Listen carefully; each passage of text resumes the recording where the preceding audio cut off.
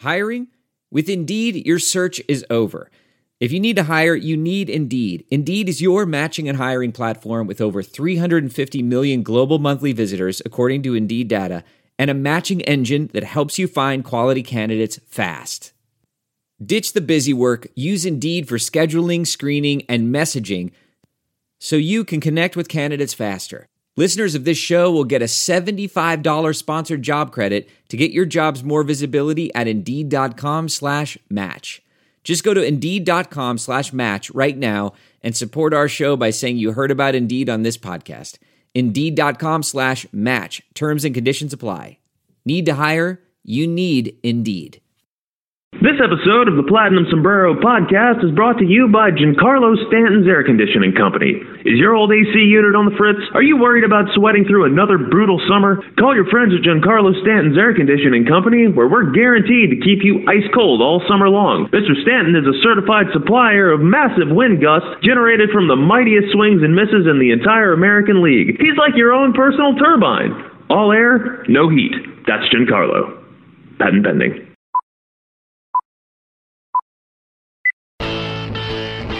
51,000 plus on their feet. Nobody's left to beat the traffic tonight, I guarantee you. Mark gets the sign.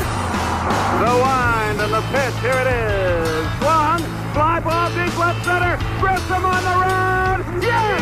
Yes! Yes! The Atlanta Braves have given you a championship. 25 lighters on my dresser, yes sir. You know I got to get paid. To right center, and the Braves have won it! 25 lighters on my dresser, yes sir. You know I got to get paid. Swing and drive, out to right, welcome to the show! I got 25 lighters for my 25 folks.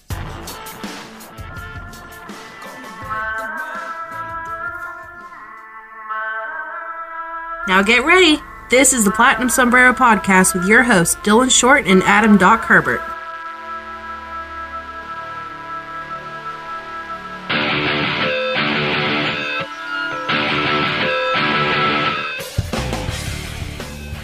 Welcome, everybody, to another episode of the Platinum Sombrero. Dylan here, joined as always by my faithful partner in crime, Doc. How are you today, sir? Dylan, how are you doing today? Are you having a fantastic Wednesday? You know, fair to middling. Woke up a little bit late this morning, but it also meant I gained an extra hour sleep, so can't complain too much there.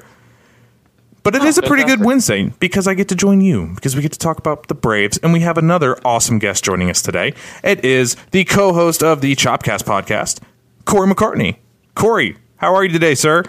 Hey, great. How you guys doing? Marvelous. Can't complain, especially when the Braves, I wake up in May and the Braves are still in first place. Yeah, I thought you guys would be arguing this Laurel Yanni thing that's taken the world by storm. We had Kelsey Winger just came out of the Braves clubhouse. We had her in there asking a bunch of the guys what they heard. So it's, I don't know, man. This thing's getting pretty ridiculous. It's taking everybody by storm. What are we talking about? So you guys don't know the Laurel and Yanni thing? No. I'm breaking news to you guys on your own show. Well, this just in, breaking news. I know of it, but I don't know how it came about. I heard Laurel loud and clear. See, I'm with you. And Sam Freeman apparently heard Yanni, and the other guys in the clubhouse went ballistic. So, if you love the Sam Freeman, now you may question your love for Sam Freeman. This is the 2018 version of is the dress blue or is it gold? And that took hold in what was that? That was spring training. What year was that? Because I remember Freddie Freeman walking around the clubhouse in spring training, showing everybody, trying to make sure everybody saw what he saw. But yeah, we've been down this path before. Oh no, this is the easiest way to break up your first place chemistry. You get the locker room divided. Jose Bautista, apparently. That was my tongue in cheek, Doc. Thank you for ruining the subtlety.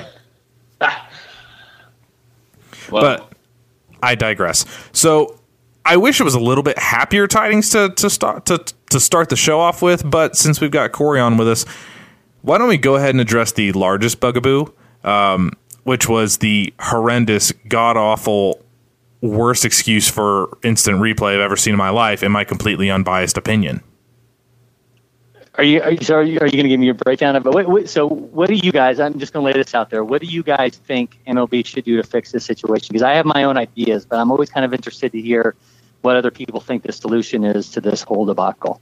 Well, first off, I don't think they should have umpires being the ones to judge the replays. I think it needs to be a blind, safer out call. They don't need to know what the umpire called originally. They need to make a call.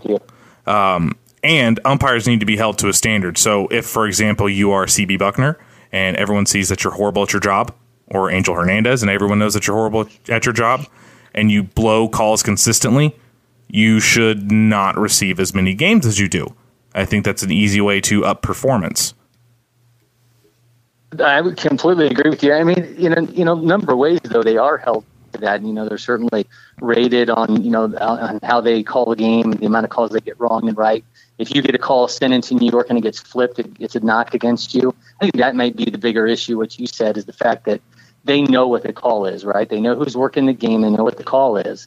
So, and you don't want to paint these conspiracy theories here, but you do wonder if they're less apt to rule against somebody knowing that they're going to impact their potential to call an all-star game, to call a postseason game, because they're going against their call. I think that might be, to me, the bigger issue is the fact that they know what it is going in. If it was blind, I know Lane Adams talked about this back when Ender was inexplicably called out trying to steal home. That might be the bigger problem, is just that they're aware of the outcome before they get the play. And I think more often than not, because of that, they seem more apt to just, not overturn it. So they ultimately don't end up hurting one of their own. And Dylan and I were kind of talking about this before the show started. There's been a lot of talk about pace of play, right? So if you're going to have instant replay in place, which is already going to wind up adding an extra 2, 3, however long, a couple minutes at a time, then you've got to make sure that you are absolutely nailing every single call. Because if it's done in the spirit of getting it right, then that's a well-spent 2 or 3 or 4 minutes. But if it's still going to wind up just being, like Dylan alluded to, the NFL catch rule, what is a catch or what is clear and convincing evidence, then it's just kind of a waste of time. So I will definitely agree that it needs to be a blind call, a fresh set of eyes, just basically re-reviewing the play from all the different angles. And if you look at some of the Korean technology where they've got the 4-dimensional, it looks like the Matrix when they do stuff in replay. So, I mean, they need better looks at what they're looking at. Would you like me to paint the ultimate conspiracy theory here?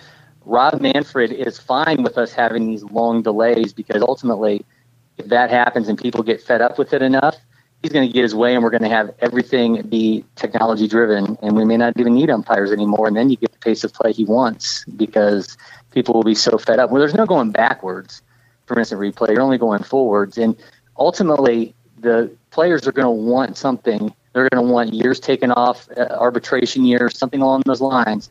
Is Rob Manfred going to have enough ammo to get what he wants and to speed up in the game a whole new direction? I'm just saying, the more we focus on how long these replays are, I think for a commissioner who ultimately wants the game dramatically sped up, is that a road we ultimately go down when the players are going to want something when they come to the bargaining table. I mean, there's a whole host of problems with it. I think like Doc mentioned, and he and I have talked about this last night and before the show today. It is like the NFL catch rule. There is no real set standard for what clear and convincing evidence is, because it seems to be such a different standard held across the board. By any reasonable metric last night, there should not have been. It's fairly easy to decipher. Hey, even if he had somehow touched Johan on the helmet, which he didn't, but even if he had, at the point where he was directly in front of the plate, the point where Johan's arm was outstretched, his hand is on the base. That is generally what happens. That's what it was with the old rule, too. If you tag high, general rule of thought was, hey, he's there. Now, sometimes you get a wrong slide. I believe it was Flaherty earlier this year. Was it Flaherty that, or Borges, I'm sorry, who kicked up over the plate? But generally speaking, the guy's safe there. And then what happened, the other part I think about that is that when you have a play like that, then you have the very next play with Charlie inexplicably being called out on a steal from an umpire who was not in position. that you can't tell me that didn't affect the outcome of the game directly. I mean, that was the turning point of the game. Have you guys ever seen, I think it was Showtime that did the Eric Burns where he, filmed a segment of an independent league team, and they went with an entire robo-ump to determine balls and strikes. He had an earpiece in, and they had, computers that were reading out everything, and they just radioed him the call. So you still had the human element along with the technology-driven aspect of things.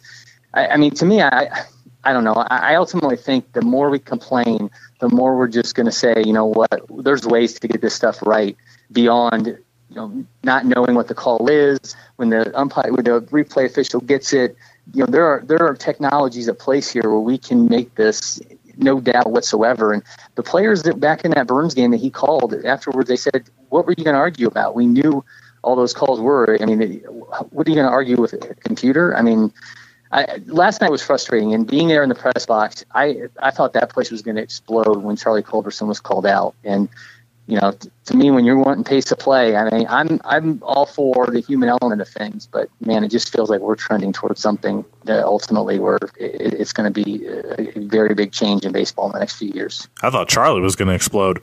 Yeah. But tying that, I don't see, and it's going to sound really lame saying this, and it's going to sound disheartening. I don't know that there's any real true way other than doing a blind review. I don't know that there's a perfect way to fix it, because camera angles are going to obviously show what the umpire is signaling, unless you have a zoomed in freeze frame where all they can see is the actual play in question and nothing else. It's such a difficult question, and some parks have better camera angles. Like, I believe I heard something about the Giants have a better view around home plate for a replay around the plate than the Braves do, and it seems just kind of sloppily done. It kind of seems like if you're going to do it, you need to go all in on it, or just don't do it at all. Well, I don't know if you guys watch Westworld, but I think they need to just have a replay official who they freeze all motor functions until the play comes in. He's completely blind, and then we turn it on, and we'll let robots / humans be the ones to decide this. We're going to take this to a whole new dimension. Oh, we're going to get host umpires.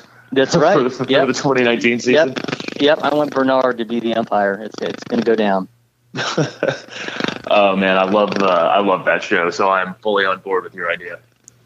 I guess to throw a silver lining into that entire debacle last night, it is very amazing though that you can go from a team that was as bad as it was in 2015 or in 2016, not good last year really, and then you have this where one miscalled game, even though it seems like we always get screwed on replay, but one badly miscalled game that changes the outcome still feels like such a gigantic game that everybody was so incensed that they're still off the handle about it now. It is a good mark for where this Braves team has come.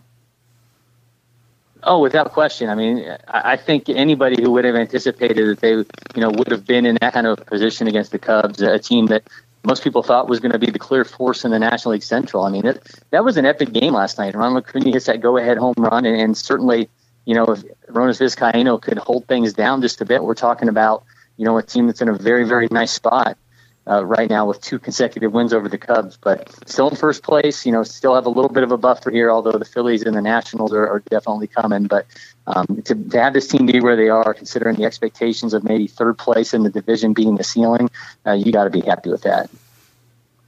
And it took a lot like you said, the Cubs were going to be one of the best projected teams in NL Central and all of the National League. I mean, they won the World Series 2 years ago. They still have tons of talent. And so it took an absolute bullpen implosion from Atlanta back in April, and it took the officiating, and it felt like a playoff game.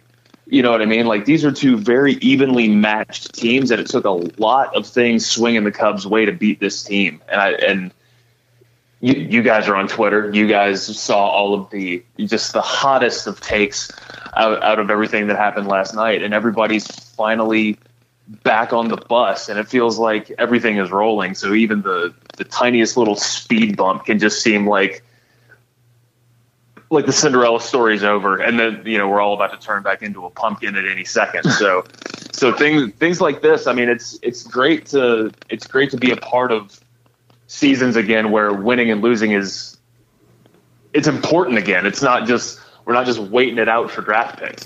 Yeah, everything seems to matter. I'm sorry, everything seems to matter this season. Like every game seems to be a huge game for Braves fans, and I absolutely love it. Yeah, and the hot takes are nuclear, right? I mean, after Viz had some major issues last night, but just afterwards, me getting hit with mentions. Time to trade for a closer. It's time to trade for a closer. We need a closer. It was. It's nice to see that people are so invested, but there are in-house options where I don't think that has to be the immediate what they jump to. This is a team that's still in first place. I mean, I don't think Viz is a long-term answer at closer, but I at one point I love and I hate the fact that these hot takes are so hot after something that happens last night. It's easy to get caught up in the moment, and yep. over the course of seasons, you're going to have calls like that go against you. Even with replay, you're going to have blown saves. But by and large, for the amount of fire that the Braves have played with this season, they're lucky that was only the third blown save. And so you look back and at any successful season, I guess 2013 was the last successful Braves season. And you have moments like this that you can view at a distance. They just kind of suck to be right in the middle of while they're happening. I think that's a pretty good way to sum it up. But, I mean, how many times do you have a pitcher go 5 innings, walk 5 guys, and then you turn around and go, this dude just struck out 10 guys in Mike Fulton-Evich.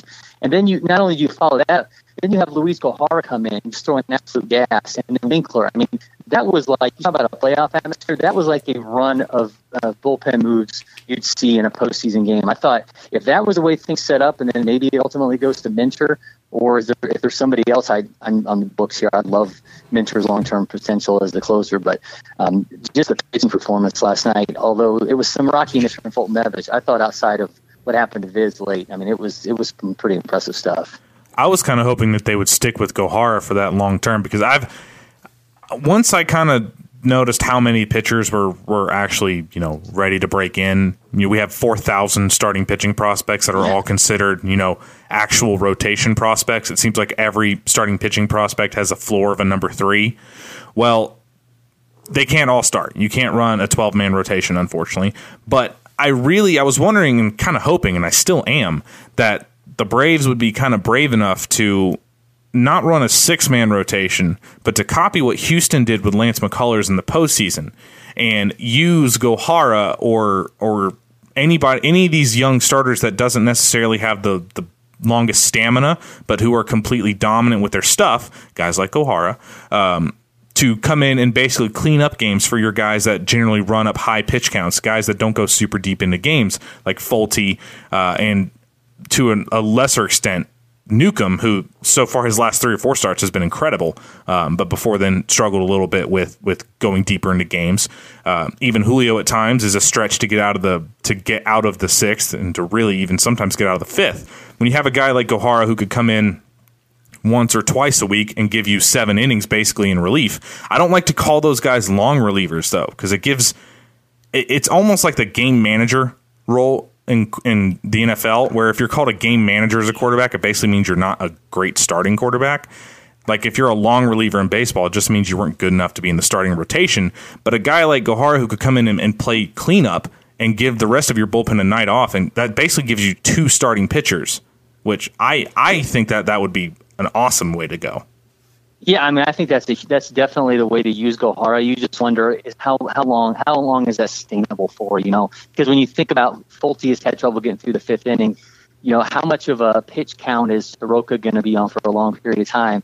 And then you're already talking that's 2 opportunities a week for him. Then what happens if say we have another issue like Tehran had in Philly, or McCarthy runs into trouble? I mean, unless and I don't anticipate that they're going to move Anibal Sanchez into the bullpen too, and have 2 guys like that. But I just wonder how much can you use Gohara in that capacity? Because I mean, really, now that's the only way to use him, because there's just not a path, an immediate path to the rotation right now. And I love using him like that.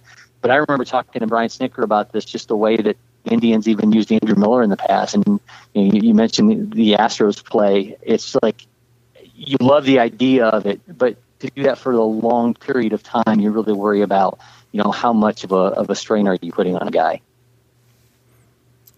I understand that too. I think you'd have to give it like a cap, like he could do, like say no more than 6 or 7 innings a week, basically. And if you run into trouble a third or fourth time, then that's what the rest of your bullpen just kind of has to suck it up. I know where I see where the downside could be. I also just think that most commonly Soroka's not generally, as he gets into the swing of things, he's not generally a guy that's going to be out by the 5th inning. He's generally pretty judicious with his pitch counts since he doesn't walk a lot of people, and he induces a lot of ground balls. Colby Allard seems to be the same way. Folty just is a different type of pitcher. For a guy that has Folty stuff, he's not great at finishing guys off with 2 strikes consistently. Or at least, like, when he has them 0-2, it's very common to see him go 2-2 and 3-2. Now, last night, obviously, he had the 10 strikeouts, which is awesome. But for a guy with his stuff, too often you see Folty rack up 6, 7 pitch at-bats, because I think I attribute it more to an inability to be consistently off the plate, if that makes any sort of sense. Like the Greg Maddux be 3 to 4 inches off the plate consistently, to the point where if you push it out to 6, the guy still has to kind of swing at it because you've been there all night. Folty stuff seems to either be a strike or a wide ball. It doesn't seem to be very many close balls with Folty. I would agree with that. And I think a lot of times what he gets into trouble with is when he tries to nibble, because he's not a nibbler, right? You know, he's a guy who's going to overpower you. And I think when he tries to set guys up for those finishing pitches, I think that's where he gets himself into some issues. And that's why you have these runs where he has, like last night, 5 walks to go along with 10 strikeouts, because the stuff is so overpowering at times, but setting it up is sometimes the problem. Yeah. He kind of is to me, he's this year's version of Newcomb, where with that same real quick to 0-2, but he would, half the guys that he winds up getting to 0-2, he winds up running to 3-2, and accordingly, he's got fantastic stuff. He can't put anybody away.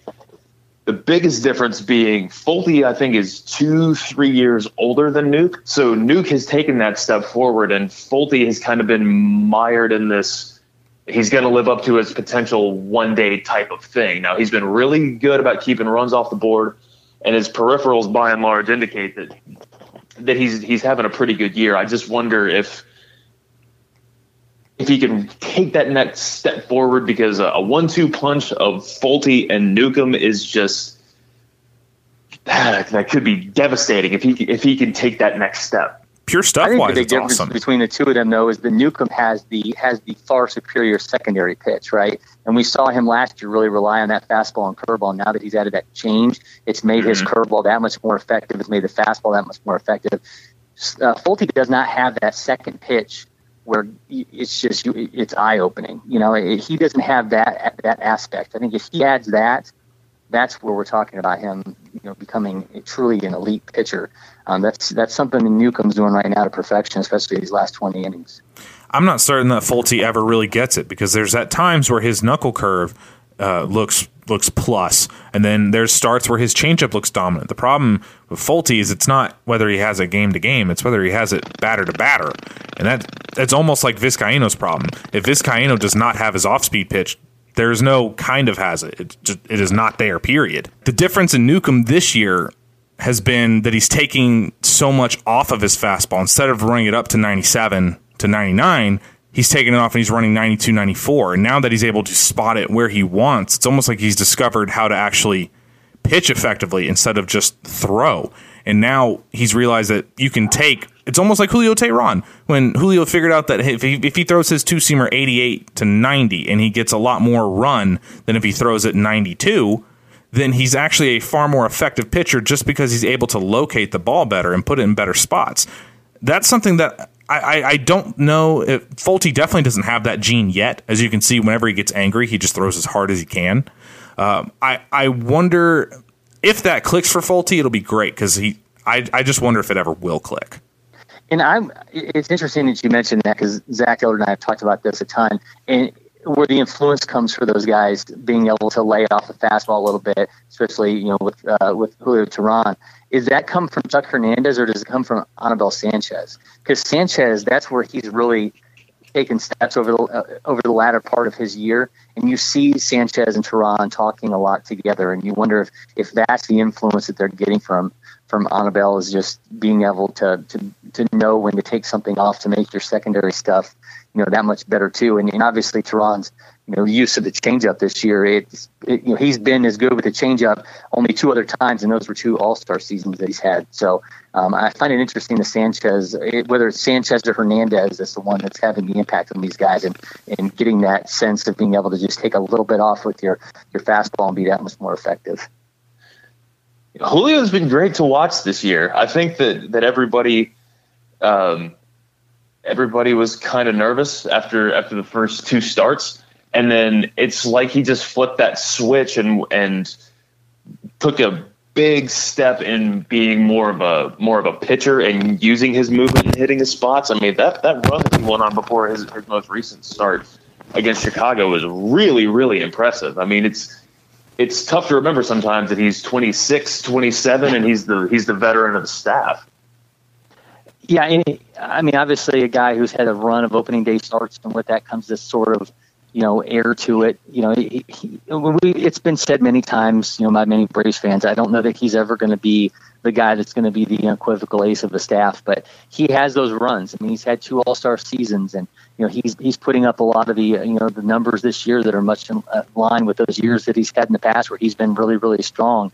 And it's an important year for him. We've talked about the contract and how that contract is imminently movable, and how the amount of club control. If this team wants to do something, does Julio, is that a name that you're going to hear? I mean, a year ago it was bandied about whether or not he might be on the move. I don't see that happening, but I think his contract and the sometimes lack of consistency are always going to make people wonder. And I think a season like this, to have this kind of season when the team has so many young pitchers that are coming up, and you have so many more on the way. I mean, I think this is a big year and a statement year of sorts for Julio. And I attribute a lot of it, and I believe Julio has said at one time that it was working with Anibal a lot, that he learned he could take some off. But I think that fans kind of overreact a little bit to Julio because he's pitched out of your number one spot does not mean that he ever really should have been considered an ace. It's because he was the best of what you had. And for 2 seasons, Julio did far more than anyone had a right to ask. Now, that came in with him being the number 1 pitching prospect in baseball when he was acquired from the Yankees. But to this point, you look at Julio's career, and I believe he's just turned 27. He's got over 1,000 innings pitched. He's been a very solid, if not extremely spectacular guy, but that's not his fault. Julio is a very effective pitcher. It just depends on what you're expecting out of that particular pitcher. And you mentioned what if they might be looking to move him at the deadline. I don't believe that any one of the veteran pitchers, their names would be off the table, and that's Julio, that's Fulte, that's McCarthy, that's Anibal. I think basically the only starting pitcher that that'd be pretty much no touch is Soroka at this point. I would agree with that, and I think Newcomb's playing his way into being very much. I should have said Newcomb. I should have said Newcomb as well. That was my mistake. I think Soroka is definitely putting himself in that class as well. I mean, he's just been.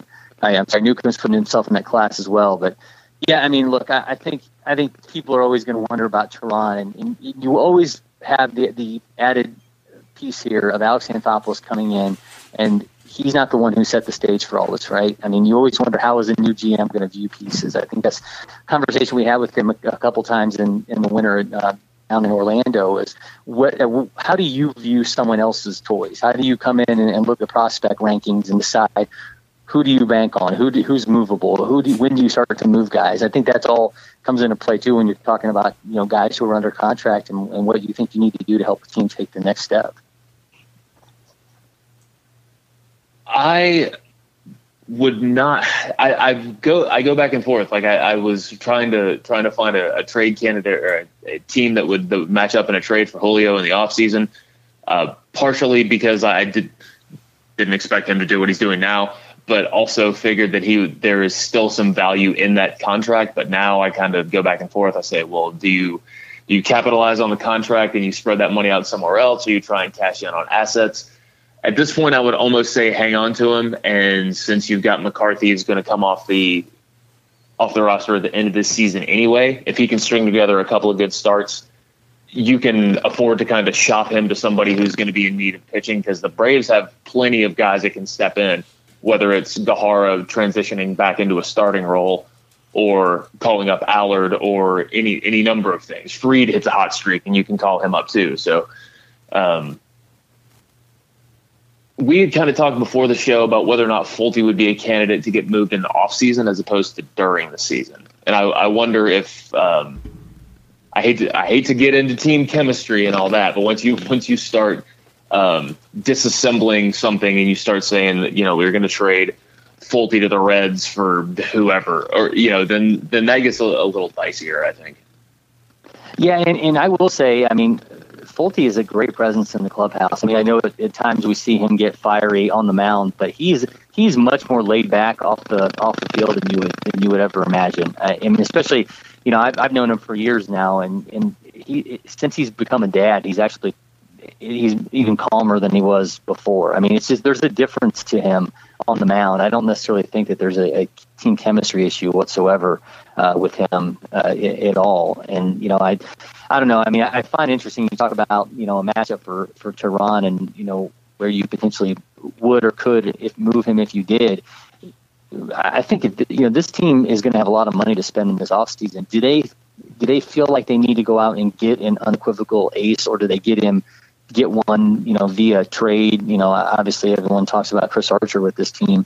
Do they go out and make that maneuver? And then if you're not asking Tehran to be the top guy, how does that change his value too? And if you're adding pieces where he kind of slides down a little bit, does the contract in his place in a rotation seem that much more much more to his liking, or to your liking for him, if you bring in somebody that can really hold down that top spot? And we were actually talking about that a little bit before the break as well. It's going to be an interesting dilemma for the Braves if they continue on this run that they're on and you approach the All-Star break and you're still, either in first or at least in striking distance of the division or a wild card. What do you do? Because everybody's always assumed that it was next season that the Braves were really set up to compete. So far this year, they've been kind of like the Twins were a season ago, or even the Brewers, where they're just a step ahead of where they were supposed to be. So what do you do? Do you buy at the deadline, or are you still sellers? And who do you look to move, and where do you look to go? When people bring up the starting pitching, that's not where this free agent class is particularly strong. There's a couple that are really strong, but anybody thinking that Clayton Kershaw is getting out of L.A. is crazy. They're not going to let him get away. And let's say, for the sake of argument, that he does, he's not going to go to Atlanta. He's going to go to Texas, where they have just as much money to throw around at people as Atlanta does. Then you get into guys that are kind of second tier. Your Dallas Keuchels, who had a really strong year in Houston, but I don't think anybody would call him an ace. You've got Patrick Corbin, who actually, if you're going to go after a starter, would be the guy that I would look towards. You've got Drew Pomeranz, I believe, as well, and that's really that kind of class of pitcher. There's not a whole lot of there's no real game changers out there. In that case, I wonder if I'm going to spend on a free agent like that, then they need to be substantially better than my in-house options that you don't have to pay $12 million a year to. I think what you look at is, obviously everybody's going to try to connect the dots with Bryce Harper. They're going to try to throw in Manny Machado. And then you look at bullpen options, like Andrew Miller is a guy who's going to be available. Craig Kimbrell, which I'm sure everybody in Atlanta would love to have Kimbrell back. So it's an interesting dilemma. I kind of think that the Braves would go and try to bring players in and capitalize on a strong momentum going into the All-Star break. I think Alex is a traditionally pretty aggressive trader. He's not one to shy away from something. So I've been kind of looking at some trade candidates for that.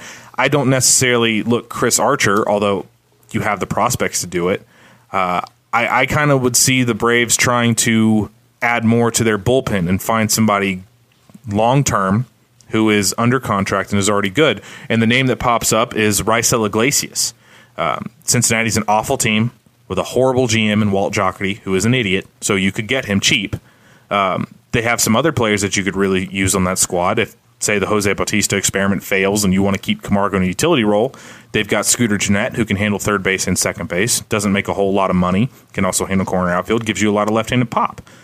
Can Could you see the Braves making a move like that, or do you think if they're going to go in, they're going to go all in or not at all? Well, Iglesias last year, the Reds said he was completely off limits. So I'll be interested to see if they are willing to change that now. It's interesting because the previous regime was pretty adamant, talking about, obviously, John Hart, John Coppola, telling us multiple times, we refuse to get into the price of starting pitching. We've acquired so many of our own guys, developed them, blah, blah, blah. I'm interested to see if Alex Anthopoulos is of that same mind, where you look at, 2 years ago, the deals that guys like Jeff Samardzija get. They looked at that and just said, we want no part of that. Are the Braves going to be willing, because they've spent so much of their resources developing pitchers, to go out and spend money that way, or are they much more, in a position to go out and get a little bit better of a position at an everyday player? I would really be surprised, though, to see them really make a splash as far as trying to get a closer, because I think they have guys in-house that could be really good closers if given more of an opportunity to hold down that spot. I mean, Zach Dillard and I spent a ton of time talking about this on today's Chopcast with Dan Winkler and AJ Minter. I mean, I think Minter has everything you're looking for, and he has it in a much cheaper rate than you're going to get for anything where you're going to have to go out and spend capital to get a guy. And I think the Reds, because they're in the position they're in, they're going to be aggressive in what they want. Is that really, do you really want to spend assets on a piece like that when you can potentially could develop it in-house? I mean, I realize the window is surprisingly looking to be open for the Braves this year. The Dodgers are down. The Diamondbacks just took a hit with A.J. Pollock being out. There doesn't seem to be a team in the National League that's the head and shoulders class at the Braves. You think there's no way they can take those guys down. So maybe they will be a little bit more aggressive than I'm anticipating. But I just don't know. And I know Alex Anthopoulos has this long history of being a gunslinger of sorts in the trade market.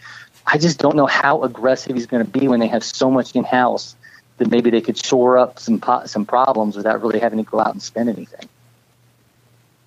And I should mention, I do believe that Minter is your closer long term. I don't think that there's any question of that. I don't necessarily think Minter's ready for it right now at this second, because while Minter has sublime outings where nobody can touch anything, there are far too many instances where, at least to this year, he falls in love with his cutter and starts throwing his cutter 3, 4, 5 pitches in a row. And at the moment, it's a new pitch. It's almost like when Shelby Miller came over and had that dominant season with the Braves, because, well, when you come to a Roger McDowell-led team, he teaches you the sinker. And Major League Baseball is nothing if not studious. So they like to see what a pitcher has. If you've got a different pitch, you'll generally do better with that pitch. Well, then the word got out that Shelby had a sinker. Then he got hit a little bit harder, and then all of a sudden he got hurt and all that good stuff. I'm not saying that to bang on Shelby, but until I can see AJ be a little bit more consistent in his strikes, I don't know that I think that he's any better of an option than Aroydis right now. I think if he could start to backdoor that cutter to right-handed hitters a little bit more frequently instead of pounding it inside all the time, I'd be a little bit happier with it. I think eventually Minter could be every bit as good as Billy Wagner was. I just don't think he's ready right now, and I'm not sure that he'd be ready next year. But at some point, you've got to decide to pull the trigger on that. So I get both sides of that argument.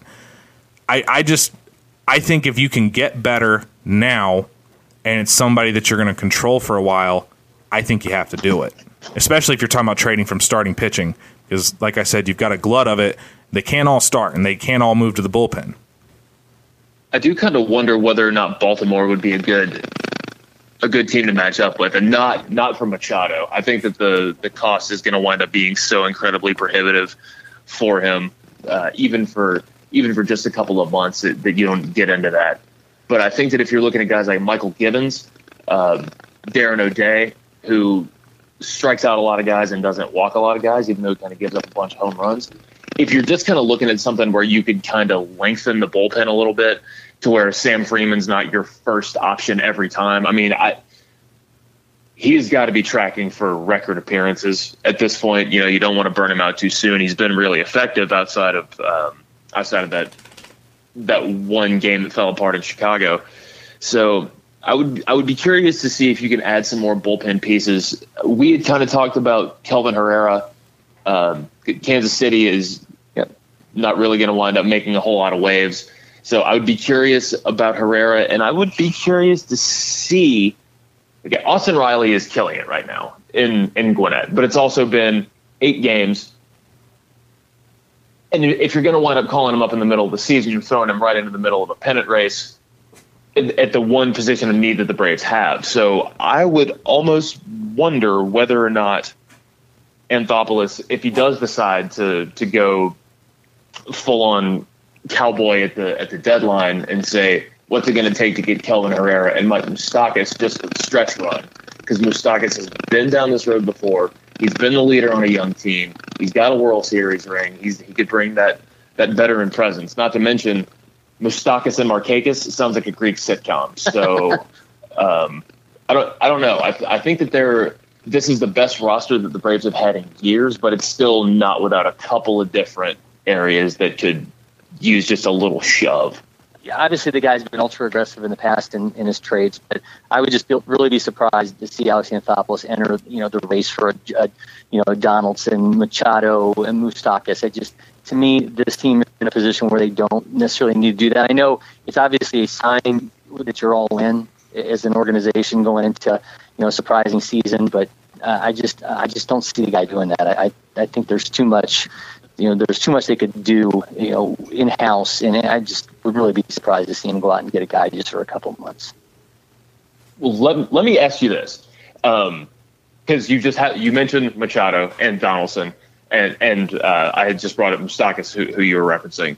These guys are all going to wind up being the third base option for the Braves.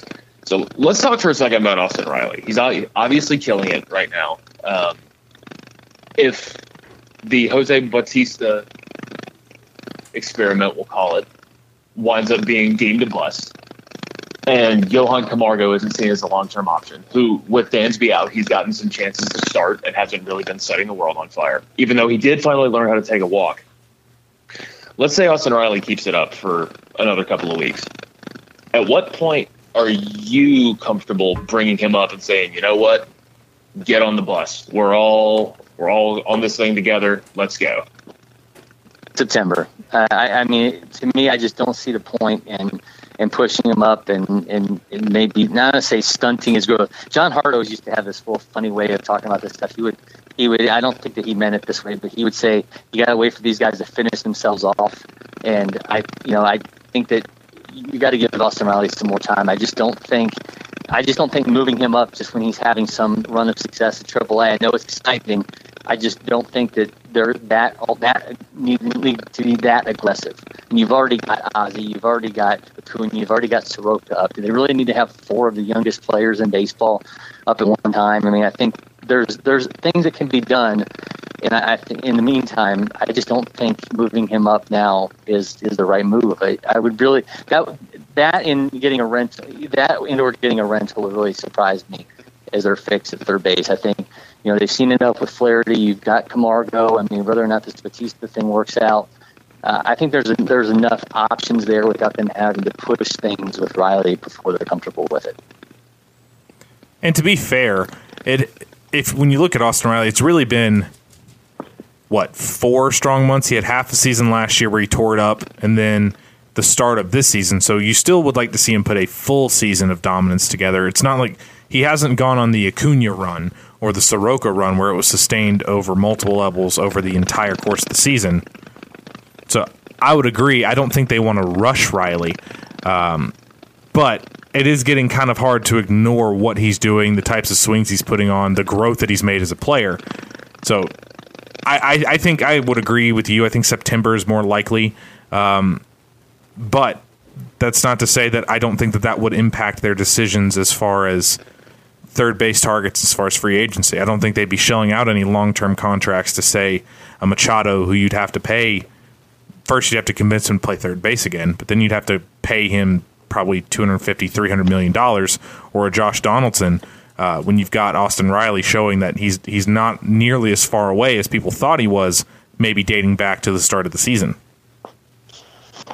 Yeah, but Donaldson to me that's the one that I think is going to, until he signs somewhere else, you're going to continue to see his name come up for the Braves. Obviously, an Auburn guy, from the South, the ties to Anthopoulos. That is going to be rumor until he signs somewhere else. I think that's going to continue, because if this team does feel like they're really, really close and they do end up in the postseason this year, and they feel like we're just one or two pieces away, Josh Donaldson is a very different piece at this age than Austin Riley, trying to figure things out as a rookie. So if you sign Donaldson for 3 years, what does that mean for Riley 2 years from now? I mean, that would obviously have to be a wait-and-see approach, but it's all about where do they think they are at the end of the season? What do they get out of the duration of this year? Because if they really think they're that close, I mean, I know it seems crazy because Riley's right there, but I wouldn't be stunned if that's ultimately a move that we see them go down the path with, whether it comes to completion or not. Because if that's the place where they could get a lot better and potentially have an inroads with a guy who could be a game changer for them. I'm not necessarily against adding third base. One of my least favorite terms in building a team is blocking. Like, you can't block a prospect. I think that's kind of dumb. I think if the prospect is better than that player, he will eventually shine through, regardless of contract, when you have teams that are looking to compete and looking to win. And I agree with you that Donaldson would provide, no doubt, one of the premier bats in the entire National League. I was going through this a couple days ago, maybe, where I was just looking for a way to show how insanely good Mike Trout has been up to this point in his career. And I was comparing total FWARs of players, total value of what they've done through the last 6.5 years. And Josh Donaldson ranks like 4th or 5th. Like, he's ahead of Harper. He's ahead of just about every other name you could think of outside of Kershaw and Trout. Yeah, I mean, he's been unbelievable, and obviously, staying in the field has been a bit of an issue, and you start to add the age factor. But if this team feels like it has this window opening, I mean, it could do a lot worse than adding him. As a big power bat, and certainly, if this was an American League team, we wouldn't even be having this conversation, right? You'd be like, well, you can roll that guy out as your DH every day, and then have Austin Riley and him platoon at third, but. That to me, it makes a lot of sense that they're going to make a run for him. I mean, back in the winter, we were wondering, is Jose Bautista going to come to Atlanta as a free agent because of his relationship with Anthopoulos? And lo and behold, it hasn't been spectacular so far, but here he is in Atlanta. So I wonder if that means that we'd have the inside track on Marcus Stroman. Well, I wouldn't rule that out. I mean, I think Anthopoulos likes his guys, and I think any GM is going to like his guys. But, we saw them add a lot of Dodgers in the offseason, and that was the organization that he knew intimately these past couple of years. It's just going to be a matter of where does Toronto think they are? Do they look at the state of the East and say, how in the world are we going to compete? I think that's going to be an interesting factor to see, if he's able to pry away some of those big names like that from the Blue Jays. I mean, if the Dodgers end up not having as strong a season as they're capable of, and Alex Wood keeps running his bad luck, I could see him trying to reacquire Alex Wood or a Kenta Maeda, who doesn't generally have a clear path to start out there in LA. There's a ton of options out there. It's going to be really interesting to see where Alex Anthopoulos differs from the previous two regimes. Because even Frank Wren, while he was fairly large in free agency with some key deals and with some key international signings, he wasn't an adept. He didn't really go out and wasn't really aggressive in the trade market himself, and Coppolella was loath to give up prospect capital. So it will be interesting to see what Alex does, because he's never really been in a spot where he's had the same draft capital that he has here in Atlanta. I mean, he had a few. He had Thor when he was in Toronto. He had a couple really good prospects over there, but not at the same depth that he has here in Atlanta. And one thing that they've mentioned before about why, when I was talking with one of the Toronto writers up there before the season started, right when Alex was getting introduced, about just some insight into him. And I was mentioning up the very aggressive free agency and aggressive trades. And he mentioned something about the fact that Toronto is not generally a good free agent landing spot. So that kind of forced Alex's hand. So I'm not even sure that we've seen Anthopoulos' true style yet, because the situation in Toronto is a wholly different situation than almost any other park or any other organization in the league. Yeah, and it's interesting you mentioned with Wren. I mean, he didn't trade prospect capital because Grant McCauley and I were talking about this yesterday. Back in the day, their top prospects were J.R. Graham and Sean Gilmartin. I mean, it was a very different and Jose Peraza landscape than what you're looking at now. I mean, it's like, you're in a toy store right now if you're in Anthopoulos and you come in here and you've got all these high-end prospects, and what could I potentially get with these guys? So, yeah, I mean, they're going to have money and they've got prospect capital. I mean, there's a reason why Anthopoulos, after a couple years away, I'm sure he had some other opportunities why this job looks so appealing to him, but to come in despite the sanctions that were coming down, because there's just so much, going the Braves' way. And, you're right. It really is going to be interesting to see when he has all this at his disposal, what is his style going to be in making this team better? And yeah, has he proved in Toronto? It was the trade deadline in 2015, I think, when he got Tulowitzki and David Price within a couple days. I mean, he's not afraid to just throw out what he's got. But the good news now is that he could, even if you were to trade away 4 or 5 prospects, heaven forbid, then you still have so many. It's still such a stocked system. You could get away from something like that and still be a top 10 system in the game. So yeah, don't bring in Tulowitzki and Price now. That would be bad. No, not now. But when they made a pretty deep run that year, and you could see too, after the Bautista bat flip against the Rangers, I mean that entire place went absolutely berserk, and so now you're going to see a very similar type thing to the fan base where everybody's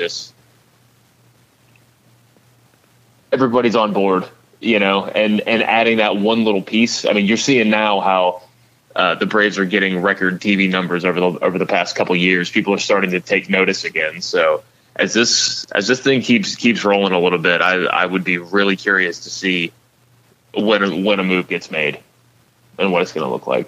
Yep, it's going to be. I mean, for the first time in a while, it's going to be a fun trade deadline for the Atlantic. And now from the end of, okay, who's going to be on the move? Who do we have to worry about getting, traded over that we're going to be, all of us writers are going to be up, piling away all night trying to make sense of this thing and be on conference calls. It might actually be fun for once, and that's something we haven't said in a long time. Yeah, we no longer have to worry if Freddie's going to end up being the Braves version of Joey Votto, where he's just stuck on a team with no talent around him. We're fast running out of time, and we always have some fun questions to talk about. So before we get to those, I got one more thing to ask. Do you think that this current level of play for the Braves, do you think this is sustainable, or do you think this is kind of more some good luck and just a hot start? Do you think they sustain this over the course of a full season? I think they do because of the teams they've played, right? I mean, if they had gone on, or if this had been largely against, the Marlins and, whatever, and the Reds and whatever god-awful teams you want to throw in there, they've played some really strong teams, throughout this start. Do I think they're probably going to level off a little bit? Yeah, and I think, the Nationals are obviously, they're on their own run now, and they're coming. I mean, I think there's still a legitimate chance that they overtake the Braves in the division, but I think this Braves team is going to be in the thick of this thing for the rest of the year. So, I mean, again, I think that's why that postseason, the trade deadline is going to be so intriguing, because I do think they have staying power.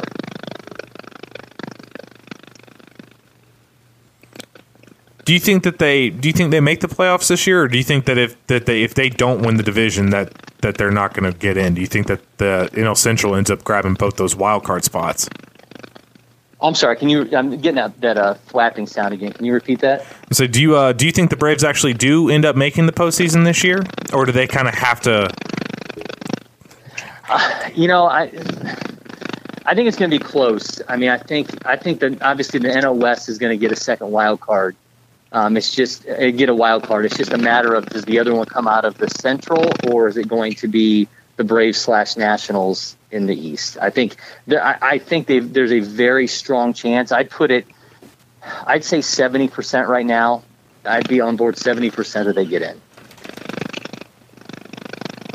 You think you'd be saying that before the season started? No. Oh, no. I mean, Zach and I were pretty clear. We thought third place in this division was the ceiling. We thought it was the Nationals, the Mets, and then was it going to be the Braves or the Phillies in third place? I mean, I'm telling you, if they anything better than third place in this division this year is a win. If they implode and they lose this division by 10 games to the Nationals, you still cannot be mad. You still have to be happy with this team. They had the best record in the National League. No one would have ever imagined that. I mean, I know everyone's excited and they want to see what's next. How are they going to get better? How are they going to want to make a trade? No one anticipated this. I'm telling you, Braves country, enjoy every second of this because you never saw this coming. And they've done it with the three youngest players in Major League Baseball. Yep. Two of the most exciting players, where you have Ozzie, who looks like he's trying to raise your Jose Altuve and surpass him. And then you've got Ronald Acuna, who it seems every time he steps up to the plate, that it's must-watch television. If it weren't for Shohei Ohtani, the entire baseball world would be glued to every single Acuna at bat. Yeah, it really is like. I mean, it has that Vic level vibe to it, right? When Michael Vick was at the top of his game, and you wanted to see what happened every time he was on the field. It finally feels like Atlanta has something like that again. And I'm a big Freddie Freeman fan. He is one of the most underrated and consistently underrated stars in baseball. No one is tuning in for every Freddie Freeman at bat, but they will tune in for Ronald Acuna, and I think we're going to continue to see that. Well, they should, because over the course of the last 6.5 years, Freddie Freeman has been worth almost the exact same value as Bryce Harper. Just throwing that out there. He's been spectacular, but he has been quietly spectacular, and that's okay. I think that's the way Freddie Freeman likes it. And I know that the power rankings they're pretty much nothing, but it's really interesting to see how many national people are taking notice, because we've known about all these Acuna and Soroka. We've known about these guys for years, but now you have people going, wait a minute, who are these guys? Is this team for real? And it's like quarter of the way into the season, the Braves are getting ranked as fifth in certain power rankings, which is, even if it's nothing, that's not nothing. That's something, and that's excellent. Yeah, that's respect, right? I mean, that's people have been dying for some resemblance of respect, and here you go. I don't know what to say. I mean, I don't think any of us ever saw this coming. Being around this team, we knew they were building something, and for it to be here in 2018, I mean, on the flip side, I saw John Hart the other day on MLB Network, and you got to wonder for those guys, like, how hard is this to swallow? To watch this from afar has to be just demoralizing. I wonder if Coppy still has any of his Braves gear, and he'll wear his Bonifacio jersey while he sits on the couch watching games. I don't know. It's got to be tough. I mean, I can't imagine what these guys are going through. I mean, it's to watch somebody else do this with something that you really laid the foundation for has to be a very, very, very difficult thing.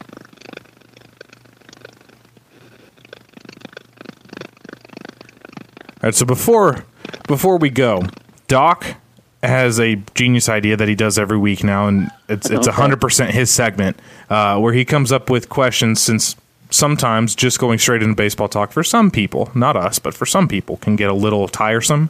So he always has some fun, lighten the mood questions, just in case either one of us, not throwing any names, but most likely me, were particularly annoying during the show. So we like to end it on some levity. So without further ado, right.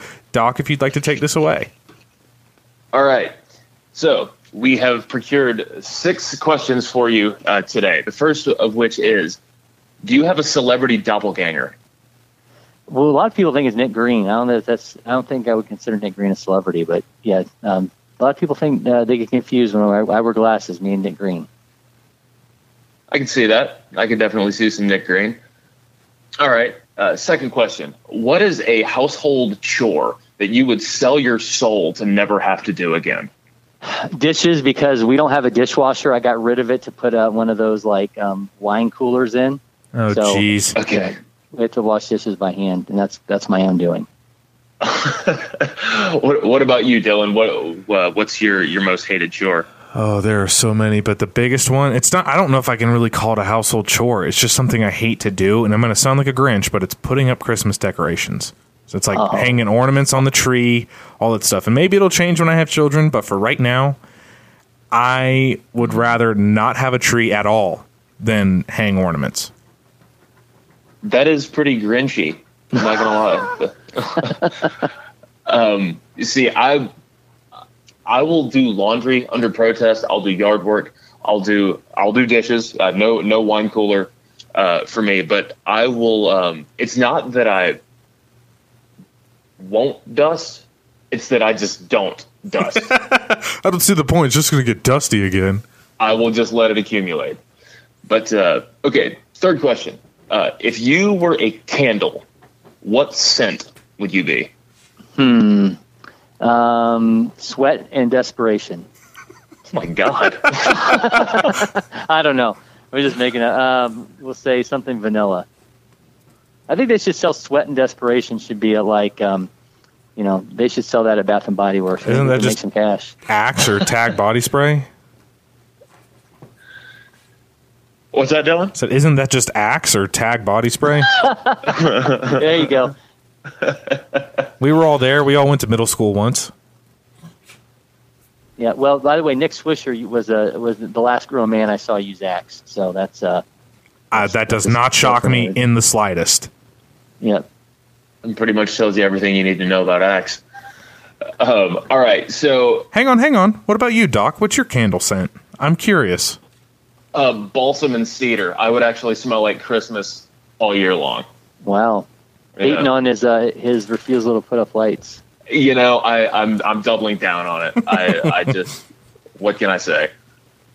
What about you, Dylan? Are you more Sweat and Desperation, or are you Balsam and cedar? It would be some sort of citrus.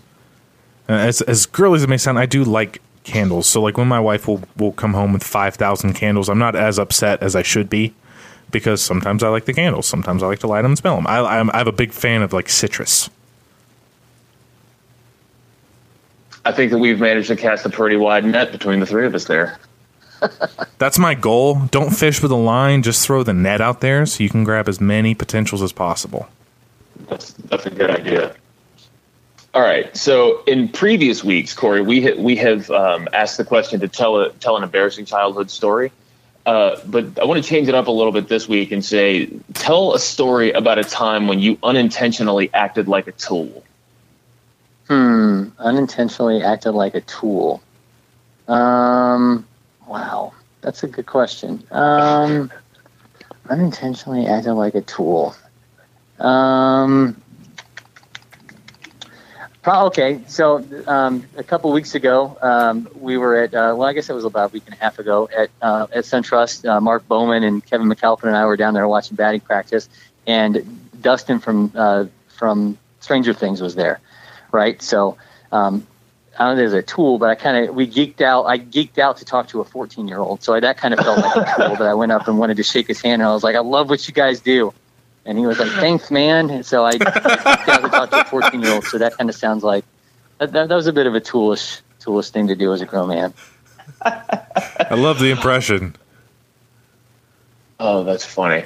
Now I remember seeing the pictures of him standing with Ender on the field. So yeah, Ender went up to him and said, "I'm 11," and he was kind of confused, and he was like, turned around and he was like, "Oh." That's too funny. I wonder if somebody put him up to that. Yeah, I don't know. I don't know if he watches. I don't know if they just told him to say that or what, but he seemed genuinely excited to see the kid. Oh, that's funny. I pulled out into a funeral procession once because I got really antsy in traffic, and I felt it took me about 6 seconds to realize what I did, and I felt like a total D-bag. Okay, so, Donald Glover, Childish Gambino, has kind of been in the news for the last week because of the new song and video, "This Is America," which is pretty stunning. But so I saw an interview that he did with Jimmy Kimmel, and Kimmel asked him, what is the first album that you ever bought, and what album have you listened to more than any other album? And I had to think long and hard about this, and I was curious about your answer for this. Oh, the first album I ever bought was Heart Bad Animals. That was a long, long time ago. But the one I've listened to more than anyone, and this is any time that there's like a new version of like, so you get tapes, CDs, go into streaming and stuff. The first album I always get is the first Beastie Boys album, "License to Ill." That's my favorite, all-time favorite album. So that's the one I always throw down on whenever there's a change in medium for music. What's your song? Nice. Oh, well, "No Sleep Till Brooklyn." That would be my walk-up song if I was a player. It's not bad. I like Paul Revere a lot too. Yeah, I have my 10-year-old wears Beastie Boys socks all the time to school, and that's his. He's a Paul Revere guy. That is really awesome. I've always loved So What You Want. I remember the video for that in 1990, 1991, somewhere around there. That's a Spike Jonze video, if I remember correctly. I think you're right. That and Sabotage, of course, was one of the legendary videos from the MTV era when it was still around. Yep. All right, man. So this is the final question, and we had gone back and forth on whether or not Boondock Saints was a good movie for several weeks. It was, and I won. I was unfortunately in the minority because I think Boondock Saints is we'll just say it falls short of being cinematic achievement. But my question for you is, aside from the visual effects, is Avatar a good movie? I really liked Boondock Saints, by the way. I own it. Oh, yes! I haven't watched it in probably 10 years, but when it first was out, man, I remember renting it and watching it like over and over again. And you said the tagline. The second one was horrendous, but the first one was phenomenal. But I watched Avatar in IMAX and all that. I mean, when you watch it now, it's like, what? They're making more of these, and Disney did what at the theme park? It's not a good movie. It's not. Sam Worthington, wasn't that guy supposed to be the next big thing? And I don't know if it's because he's been locked up by James Cameron to make all these movies, but he hasn't done. I mean, we did that Wrath of the Titans movie. When's the last time you saw Sam Worthington? He did Terminator Salvation. He on a milk carton. All he's been in his busts, if you think about it. I mean, Avatar made a bunch of money, but really it was just Fern Gully with a live action and some blue dragon people. But every other movie, I remember when Sam Worthington was supposed to be the next big thing, and then Terminator Salvation happened, and then the two Titans movies happened, and I haven't seen him since. Well, maybe he's hiding in that addition to Animal Kingdom at Disney. Maybe they've made him part of the attraction. Then maybe that's what we're going to find out.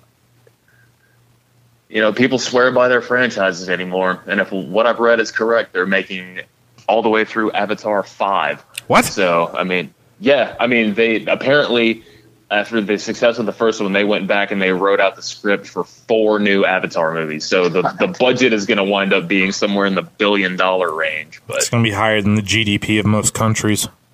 Yeah, James Cameron is his own sovereign nation. So, you can apply for citizenship on his website, I think. But so concludes another segment of the non sequitur segment of the show. So thank you for playing along, Cory. You passed the flying colors. Well, thank you. And the fact that you like Boondock Saints is just another point that Doc needs to re-up his movie takes, because obviously his are deficient. 5 to 1 to 1, man. I am so much in the minority. And go watch it again. Maybe you'll change your tune. I will. I think I'm just taking it too seriously. Right. Just watch it for what it is. An awesome shoot 'em up with an awesome tagline that you will continue to say for like 2 weeks after you've watched the movie. But hey, man, it makes you want to be Catholic. If you're not Catholic, it makes you or Irish at least. And I don't even mind movies that are bad. Like I said before, man, I grew up watching Howard the Duck. You want to talk about a movie that is not a cinematic achievement, then we can go on that one all day long. But I don't know. Howard the Duck knows how bad it is. The Hot Tub Time Machine knows how bad it is. So, but yeah, I will go back and watch it, and then I will prepare a speech about whether I was wrong or not. You don't even need to. You were wrong. But glad on that final note, we could finally admit once and for all that my movie takes are better than Doc's. Every major guest of any importance we've had has agreed with me, as per usual. So with all that said, we do have to wrap up here for a second. Cory, once again, thank you so much for joining me. I apologize for the fact that my phone sounds like crap for some reason today. Thank you for being a trooper and sticking through it. It was a lot of fun. Absolutely, guys. I appreciate it. And for all of you out there who aren't already following, make sure you're following the Chopcast podcast and following Cory on Twitter. Cory, why don't you let everybody know where they can find you? Yeah, at Cory J. McCartney on Twitter, and you can always find all of our stuff at Fox Sports Braves on Twitter, foxsportssouth.com, all that. Just type in the word Fox Sports South and whatever it sends you to, you'll probably find something I did there. So that's probably the best route. Kind of sounded like a brag there for a second, but I'll let you have it for being such a good guest. Saying, it's probably the easiest way to find it. No, it's okay. Sometimes you've earned the ability to brag a little bit, and you agreed with me, so we're good there. I'm happy to hear that. But Dog, thank you for joining me, buddy. It is always the highlight of my week. I always enjoy this. Likewise, and we made it through 12 episodes. Yeah, and nobody's unsubscribed from us yet. Had a disagreement, so yeah, man, always a pleasure. Cory McCartney, you were a good man. Thanks again for coming on the show, and hopefully we can do this again sometime. And absolutely. If the Braves are still in first by the All-Star break, we'll make sure to have you on again. Next time, we'll ask you some very, I don't want to say intimate questions. We'll ask you some very difficult questions regarding your partner, your Chopcast partner, and we'll try Al Green, bubble bath, and oh god, no, I'm sorry. Rose scent or lavender scented candles. Those might all be included next time we have you on. Thank you for listening. We will catch you guys again next week right here on the Platinum Sombrero.